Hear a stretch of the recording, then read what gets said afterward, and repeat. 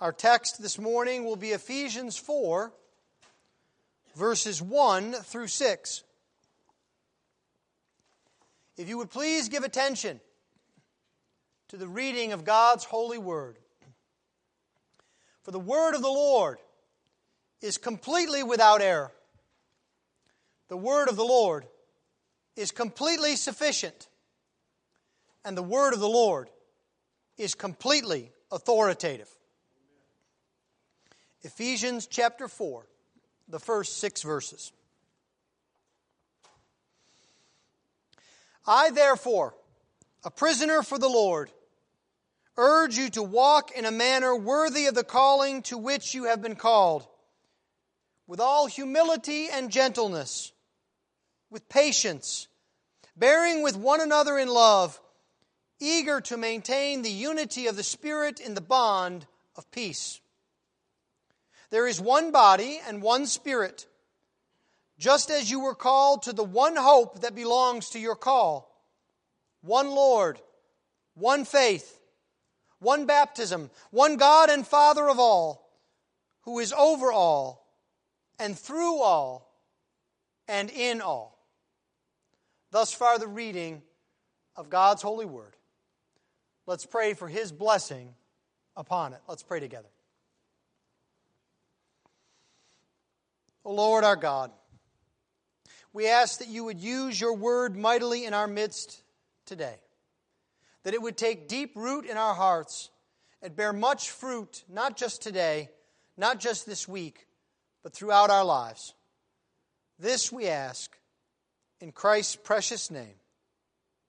Amen.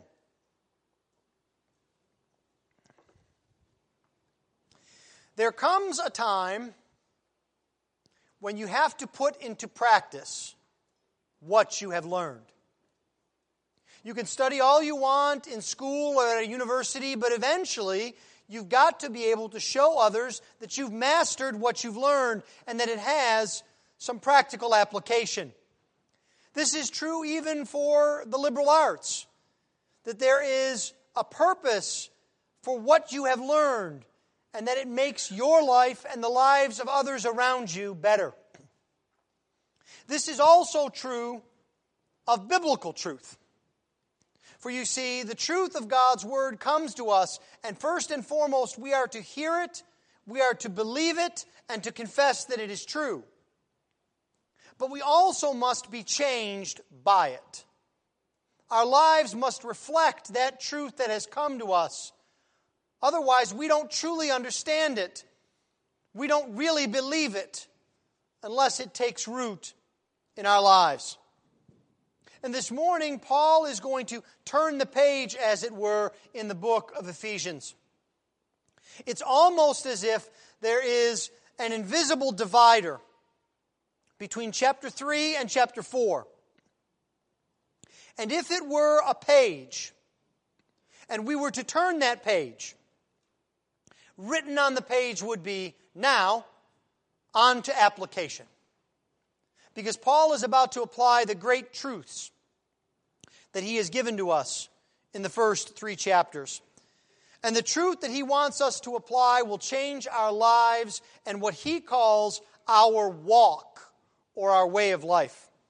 And so this morning I would like us to see 3 things about our walk. First, Paul describes the calling to walk, the calling that God gives to us to walk. Second, we see the character of our walk, or what our walk should be made up of. And then thirdly, we see the centrality of our walk, the end toward which our walk tends. The calling to walk, the character of our walk, and the centrality of our walk. Let's begin then by looking at the calling to walk. Paul begins by saying, I, a prisoner for the Lord, urge you to walk in a manner worthy of the calling to which you have been called, in verse 1. Now, this, as I've said, marks a change in the letter. What Paul has been doing is he has been instructing us. He has been instructing us in what God has done. You recall we've seen that we were chosen before the foundation of the world. That we are adopted as children, that we have the forgiveness of sins, that we have an eternal inheritance in heaven, that we were dead, but we are now alive. Paul has described all of these great truths about who we are. He has also been instructing us in who God is. And so we have seen that our God is a great Father, Son, and Holy Spirit, the great triune God. Paul has told us of the Lord Jesus Christ, who has been raised from the dead with power. He has described our God as a gracious and merciful God, and that God has committed the ministry of the gospel to His church, to His children. And so now Paul turns to what we might call in modern parlance the so what. What does that mean? Now, this is a good opportunity for us to understand biblical and especially Pauline theology. You see, Paul has a habit of doing this. At the first portion of one of his letters, he will describe the way things are, specifically who we are in Christ. And then at some point he will turn and he will come to the implications of who we are. That is, what we are to do in Christ. To use technical preaching terms for this, it's a gospel indicative and a gospel imperative. The indicative means this is who you are. It is a statement. There is nothing to do. You are justified. You are adopted. You are forgiven because of what God has done. The gospel imperative is the command that comes to us from God's Word of how we are to live, that we are not to lie to one another, that we are to be united to one another, that we are to forgive one another, that we are to love one another. These are gospel commands. They are not options. They are commands that come from the very mouth of God. Paul does this over and over again. We see it in the book of Romans, perhaps the most doctrinal of all the New Testament books. The first 11 chapters lay out the glories of man's sin and God's redemption of His people from the depths of their sin. The glories of the Lord Jesus Christ and His work, and even touching into the eternal decree of God Himself. And then in chapter 12, verse 1, Paul says, "Now therefore, I beseech you," based on everything I've said, "now therefore, I instruct you to act accordingly with it." In the book of Galatians, Paul lays out how we have freedom in Christ, how we are justified by faith alone in the first 4 chapters of Galatians. And then in chapter 5, he begins to say, you are free in Christ. Now live in accordance with that liberty. In the book of Colossians, the first 2 chapters, Paul lays out the glories of the pre-existent Christ and how He came and became man that He might redeem a people for Himself. And then in chapter 3 of Colossians, he begins to describe for us how we must live based on that truth. Now, there is something we must understand about this. I'm not just trying to give you a lesson in preaching. The indicative, who you are, and the imperative, what you must do, always go together. You cannot have indicative without imperative. You cannot have imperative without indicative. They must go together. We must know who we are in Christ and then act accordingly. And you cannot reverse the order. You cannot say, you must do in order that you might be. No, we act in accordance with who we are, what God has done in our lives, because God is the initiator. This is what Paul has been saying over and over again in the first 3 chapters of Ephesians, that before the foundations of the world, God chose, that God acted, that God gave us faith, that God brought us to life. All of the activity is God's. And then once we are made alive in Christ by faith, then we can act. You see, it is just as foolish to expect Lazarus to get up and dance while he's dead as it is to expect Lazarus to lay in the tomb after Jesus has brought him to life. These 2 things go together.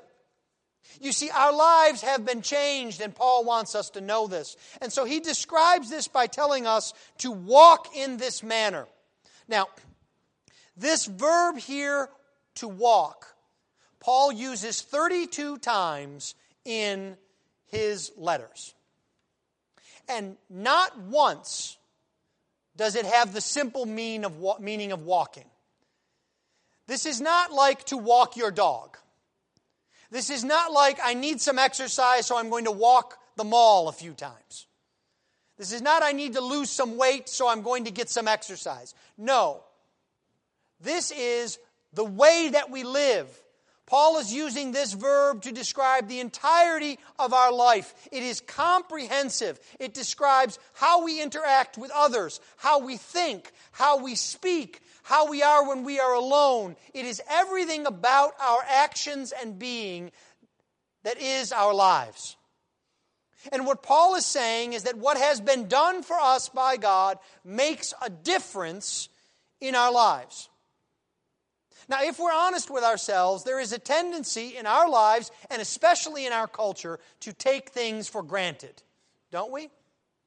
We take for granted what we think should come to us, and we're upset when it doesn't come easily. If you don't believe me, take this easy test. This week, go and look at any number of articles online about the new iPhone, and listen to people scream and yell because the phone is not what they think it should be for them. That it's owed to them. That they should get it because they want it. But you see, this is part of our culture. There is a whole tendency now in the workforce to have to deal with those who are an up-and-coming generation, who are graduating from university, and who expect promotions and other things to be handed to them at work. You see, this is something that has its grips on our society. But what Paul is describing for us is we cannot take for granted what God has done. We must understand that it changes who we are. Now, one of the first excuses that comes to our mind, perhaps we're not brave enough to put them out vocally, but we say in our own minds is, well, Paul, Pastor, you don't know my situation. I mean, it's all well and good to ask people to act in a certain fashion, but, I've got things that are pretty hard for me. Let me list off for you all of the circumstances that I have in my life. Now, Paul, I think, is proving once again here that he's a wise pastor. Because before we can even get the objection out of our mouths, Paul shoots it down. Do you see how he does that in verse 1? He says, I, therefore, a prisoner, urge you to walk. You think your life's hard? I'm in prison.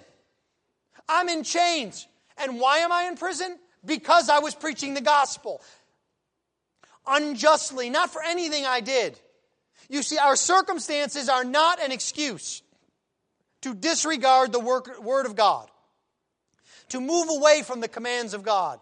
Now, our circumstances may make it more difficult. We may need to seek the Lord more fervently in prayer. We may need to have others come alongside and lift us up, but it is not an excuse. Because you see, we are no longer our own.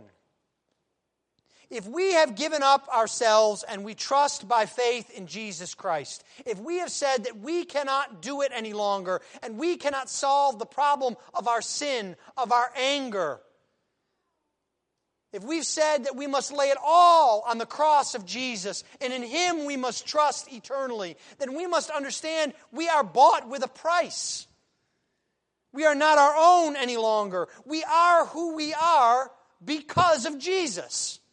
Because of what Jesus has done. Now, this is not an addition to the Christian life. This is not how we separate the really good Christians from the regular old Christians. This is something that is central to life in Christ. And Paul is urging us on. The language he uses is emotional. He says, I urge you to walk. And this word for urge is the word that we might describe. He is encouraging us. It is the same verb that means to come alongside someone. Paul knows this is for our good. And so he is entreating with us, encouraging us, in the same way that you might encourage your child who is learning to ride a bike by running alongside them, holding the bike, encouraging them. They can do it. You can do it. That's what Paul's doing. He wants us to succeed. He knows this is why God has performed His work, to change us. But it is not just that our calling from God is the impetus or the motivation for our change. It is also the standard of who we are. Paul could have given us some arbitrary standard that he made up. Paul could have set up a system of rewards. You know, if you don't lie to anyone for the next 6 months, God will give you 10 years of great health. You know, if you are faithful to your spouse for the next year, you'll get more money than you ever imagined. There is no system of rewards here. God doesn't say you'll get things if you obey me. You see, the call to action comes after we have received everything we can receive in Christ. God doesn't hold anything back like a carrot. He's already given us everything in Christ. Now just stop for a moment and think about how unlike us that is. How many of you in your homes say to your children, go ahead, finish all that dessert, and then after you finish the dessert, go clean your room, and then expect it to get done? That doesn't happen, right? We do the reverse.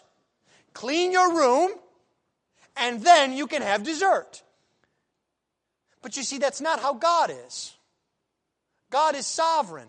He gives first, because when He gives, He enables us to obey Him. We have the capacity and the gratitude. You see, our calling is to walk worthy of the Lord's calling, not because we owe God.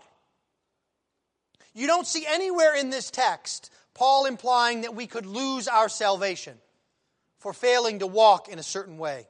Paul doesn't even use the phrase, God expects this of you. He'll be disappointed if you don't.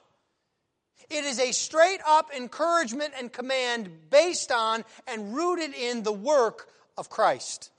If we have been changed, if we have been renewed, then we should live a life in accordance with that.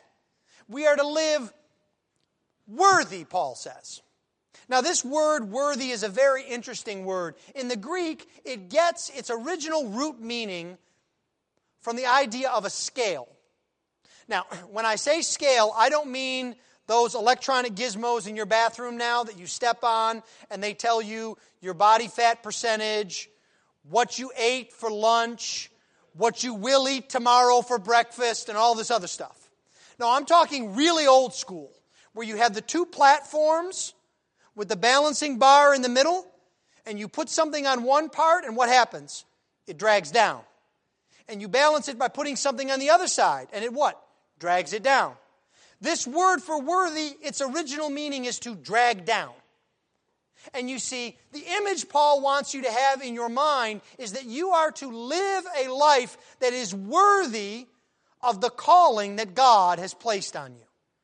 So everything we think of in the first 3 chapters of Ephesians, adoption, forgiveness, eternal life, inheritance, unity, family, we are to live a life worthy of that calling, in accordance with it, corresponding to it, suitably for it. You see, this is why Paul takes so much time to lay out the indicative for us, because it helps us to see and understand how we are to walk. And when Paul calls us, for example, to forgive, we forgive because we know we are forgiven. When Paul calls us to be united, we are united with others because we know that God has united us with His people. When we are called to love, we know that we must love in accordance with the love that God has placed on us. It is in accordance with. This is why you must first understand the gospel. Then you change your life. You cannot reverse the order of that. And only biblical Christianity has that order. Every other so-called religion tells you to reform your life and to hope that somehow it might be enough to gain you a reward. The God of the Bible, the true God of the universe, tells you, I will lavish my love and grace upon you. And then, because you are changed, in gratitude, live in accordance with what you have been given. This is the calling to walk. The next thing that Paul begins to describe is the character of our walk. What does this look like? If we are to walk worthy with this calling, give us a skeleton to put the flesh and the muscles on, Paul. Let us know what we are supposed to be doing. Give us some categories that Paul does. He gives us two broad categories. The first is he tells us we are to be always putting others first. The second is that we are to be showing love. Let's look first at putting others first. Paul begins by telling us that we are to be selfless. He tells us that we are to walk, verse 2, with all humility and gentleness. Now, it makes sense for Paul to begin by telling us to be selfless, because after all, that is the main action of Jesus, isn't it? Jesus inconvenienced himself by coming to earth, by becoming man and dwelling among men in a sinful world.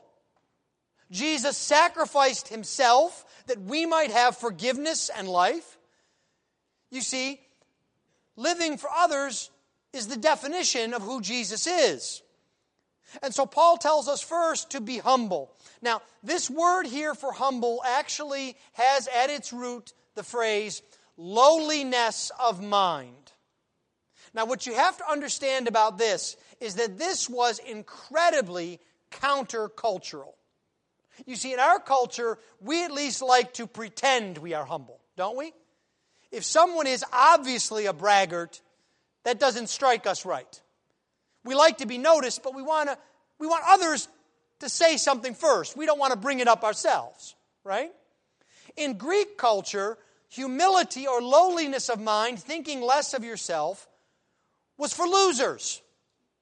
These were people who were despised. The prevailing norm was to be someone who was called great-souled. That is, someone who was self-sufficient, someone who knew who they were and could accomplish it, who had great tales to tell about themselves. Now, if we're honest with ourselves, that thread runs in our day today, doesn't it? I have to laugh because there is an invention of a whole term today called the humble brag, in which by beginning a statement with something slightly condescending towards yourself, you draw all the attention to yourself about how good you are. You see, that's a part of our sinful nature, of our brokenness. But humility here that Paul describes it is putting others before ourselves. Paul puts it this way in Philippians 2. Do nothing from selfish ambition or conceit, but in humility, same word, count others more significant than yourselves. Now just ask yourself this question. How often do you count others and their needs and their accomplishments as more significant than your own? You can only do that by the power of Christ. And this is essential to unity. We can only be humble if we knew who we were and what we have received from God. The second way that Paul tells us to put others first is to be gentle. Now, there's another word that seems out of place to us, doesn't it? It has images in our minds of being a doormat or of being unmanly. To be gentle seems to be weak, doesn't it? It's not something that we expect to be honored. We expect toughness and grit to be honored, not gentleness. But the root here of this word, to be gentle, means to be considerate of others. That is, not to be overly impressed with yourself. Have you ever had someone walk up to you and say, you really need to get over yourself? By the power of the Holy Spirit and God's grace, that's what Paul's telling us today. That we're not as great as we think we are. That we are who we are because of who Jesus is and what He has done. And so that should change our relationships with others. It should change how we treat others. We should treat them well. An old translation of this word is meekness. Now, this word meekness or gentleness is anything but weakness. And we know this because the two people in the Scripture who are described as being the most meek help us to see this. The first person to be described as the meekest man on the earth was Moses. Now I ask you, is a man who walks into the court of the most powerful emperor on the face of the earth and who declares, "Let my people go," weak? Is a man who calls down plagues from heaven weak? Is a man who stands and speaks with God face to face weak? No. You see, gentleness is strength under control. Perhaps some of you remember the image from not the 9/11 disaster, but a previous disaster, the Oklahoma City bombing, in which there was a picture of this gigantic fireman holding a little small child that was about as big as his forearm, cradling the child and protecting the child. The fireman looked like he could hold up a building by himself. And yet all his strength was under control, protecting that child. That's what gentleness is. You don't need to be weak to be a Christian. You need to be strong and under control to follow Jesus. For you see, the other man who is described as meek is much more than a man. In Matthew chapter 11, verse 29, Jesus says, "Take my yoke upon you and learn from me, for I am gentle," same word, "and lowly in heart." Does anyone dare call the Lord Jesus Christ weak, who had the wrath of God poured out upon Him to save sinners? Gentleness is what we should be marked by. The second broad category of the character of our walk that Paul describes is that we should be showing love. And Paul does this by moving on next to patience. Now, patience is difficult to have today, isn't it? We live in such a fast-paced world in which everything comes so quickly, we just simply can't wait. Isn't that true? If you're anything like me, you spent time standing in front of the microwave, and you can't wait for the microwave to finish and beep to stop it. You pull the door at 3 seconds and you hit clear, because you just can't wait. Now, some of us are old enough to remember that if you wanted to heat up food, you had to first turn on the oven, wait 20 minutes for it to warm up, put the food in, wait 20 minutes for the food to heat up. Now we can't wait 30 seconds for the microwave to do its job. Patience is not in large supply because we have been conditioned to get what we want when we want it. But Paul calls us to patience. And if you've ever met anyone who is short-fused, who you're afraid to be around because you never know when they're going to blow their top, patience is the exact opposite of that. It is being long-fused. The word actually means long of anger. It means that we bear with others. Now, lest you think, well, I'm patient nearly all the time, except for if somebody provokes me. If somebody pokes at me, well, then I can't be patient, but other than that, I'm patient. You have to understand that the concept of patience includes being provoked. Being patient is being slow with your anger, especially when you're provoked. And you see, Paul describes this for us in a very self-descriptive manner. In 1 Timothy chapter 1, he describes the patience of Jesus with respect to Paul's own salvation.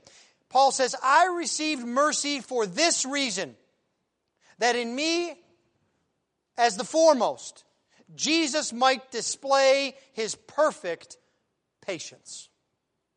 Do you see what Paul's getting at there? Is there anyone who could have provoked Jesus more than Paul? He blasphemed. He persecuted the church. He murdered Christians. And Jesus showed his patience by showing mercy rather than judgment. There is another aspect to patience that I think we need to think about and incorporate in our lives. And that is, patience carries with it the concept of being tranquil while awaiting the outcome. Now again, I think we often see the opposite of this. You know, when you're in your home, and especially with young children, you say, you know, we're going to do this, or I think this might happen. And the kids can't even sit still, right? Did it happen? Did it happen? Is it going on? Are we ready? What happened? And every 30 seconds, are we there yet? Did it happen? Are we there yet? Right? Over and over and over again. Whereas Paul tells us to be tranquil. Now, I'm going to challenge you this morning with some way that you can show patience that God has given to us in his providence. Are you tranquil right now with respect to the outcome of the election in November? Now, I don't mean the outcome doesn't matter, because that's not what Paul says. But are you tranquil? Are you at peace knowing that God is in control no matter what? And that I don't need to fret, and I don't need to worry. Not because it's unimportant, not because good things will always happen, but because in the ultimate scheme of things, God is in control. And you see, that's what separates followers of Jesus from the world. They worry, they fret, they have no hope. We do. And it doesn't mean we need to be happy about circumstances. It's not like we can say, the best thing that ever happened to me was that I got cancer. Oh, I just love the fact that our country's falling apart. No. But I know that no matter what the circumstances are, God is in control. We are also called to bear with one another, Paul says, in love. We have to understand that all our relationships are affected by us thinking the best of others. We must do this. We must bear with others. We must tolerate others. Now, this is not the modern notion of toleration. The modern notion of tolerance is, you have to agree with everything I say, thank me for saying it, otherwise I will attack you. That's not tolerance. Tolerance is bearing with others who provoke us, bearing with others who are wrong, putting up with hurts that others give to us. That's what this means. And this cannot be done just to gain favor. This is not something we can work up in ourselves.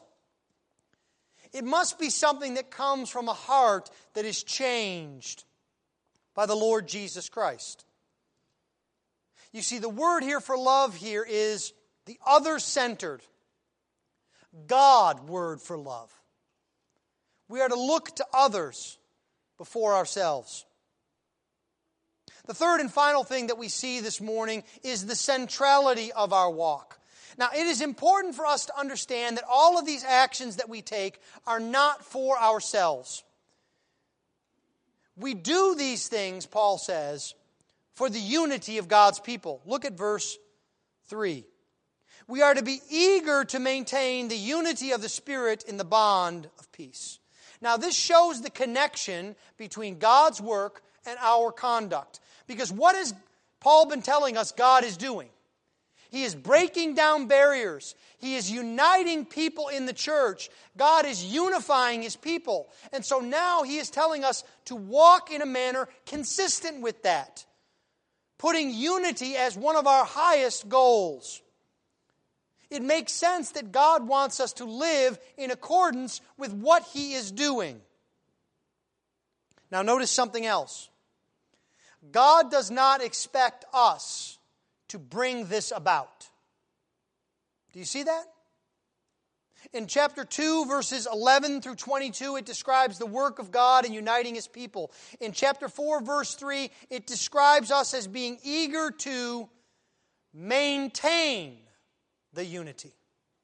And this word here for maintain means to guard something, to preserve something. The picture you should have in your mind is of a watchman who is on guard, preserving something that he has been told to preserve.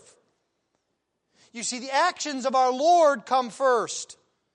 We are only called to preserve this unity, but we are to be zealous about it. Paul says we are to be eager. This word eager means that we are to make every effort. It's not a grudging thing. Well, I guess I have to get along with that person because they're in the same church as me. I really wish I wouldn't. Hope they move to Arizona or Alaska or Thailand. No. No, we are called to be eager, to be active, to be seeking out opportunities to unite the people of God, to be diligent and hardworking. That's what Paul tells us. And you see, this unity is harmony within the people of God, and it reflects the unity of God. Do you see how Paul describes the oneness of God here? He does it in verses 4, 5, and 6. He talks about the one Spirit. And then in verse 5, he talks about the one Lord, our Lord Jesus Christ. And then in verse 6, he talks about the one God and Father of all. You see, nowhere is the unity that God would have us have seen more clearly than in the work of the Trinity in the redemption of God's people. The Holy Spirit works unity by coordinating the body of Christ, by empowering each of us to work together. The Lord Jesus Christ creates unity, for He creates the one faith Paul speaks of, because our one faith is a faith and trust in Him as the object of our faith. We participate in one baptism, which is a baptism into the name of Jesus, at His command. We have one hope, and that is the return of Jesus to claim His own. The Father works unity because He is the one over all His creation. He is the one over all of the church, and we have the unity that we have as the people of God as being a part of the family of God. We saw that previously, that all fatherhood and familyness is named after our Father. Well, God has done a great work. And that work has an effect on our lives.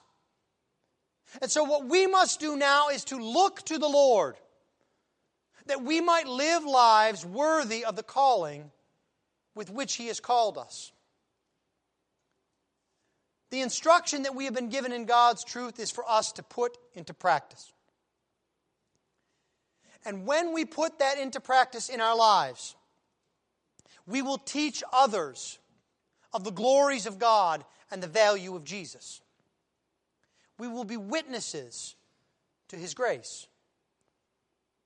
The Apostle Paul and I and God Himself by His Word call you this morning to live lives worthy of your calling in Christ. Let's pray. Heavenly Father, we thank You so much for this calling with which You have called us. That we are preserved because of Your work. And so, Lord, we ask this morning that You would equip us to live lives that are worthy of this calling. That we would be gentle and patient. That we would put others first. That we would show love to one another. That we would be eager for the unity of Your people.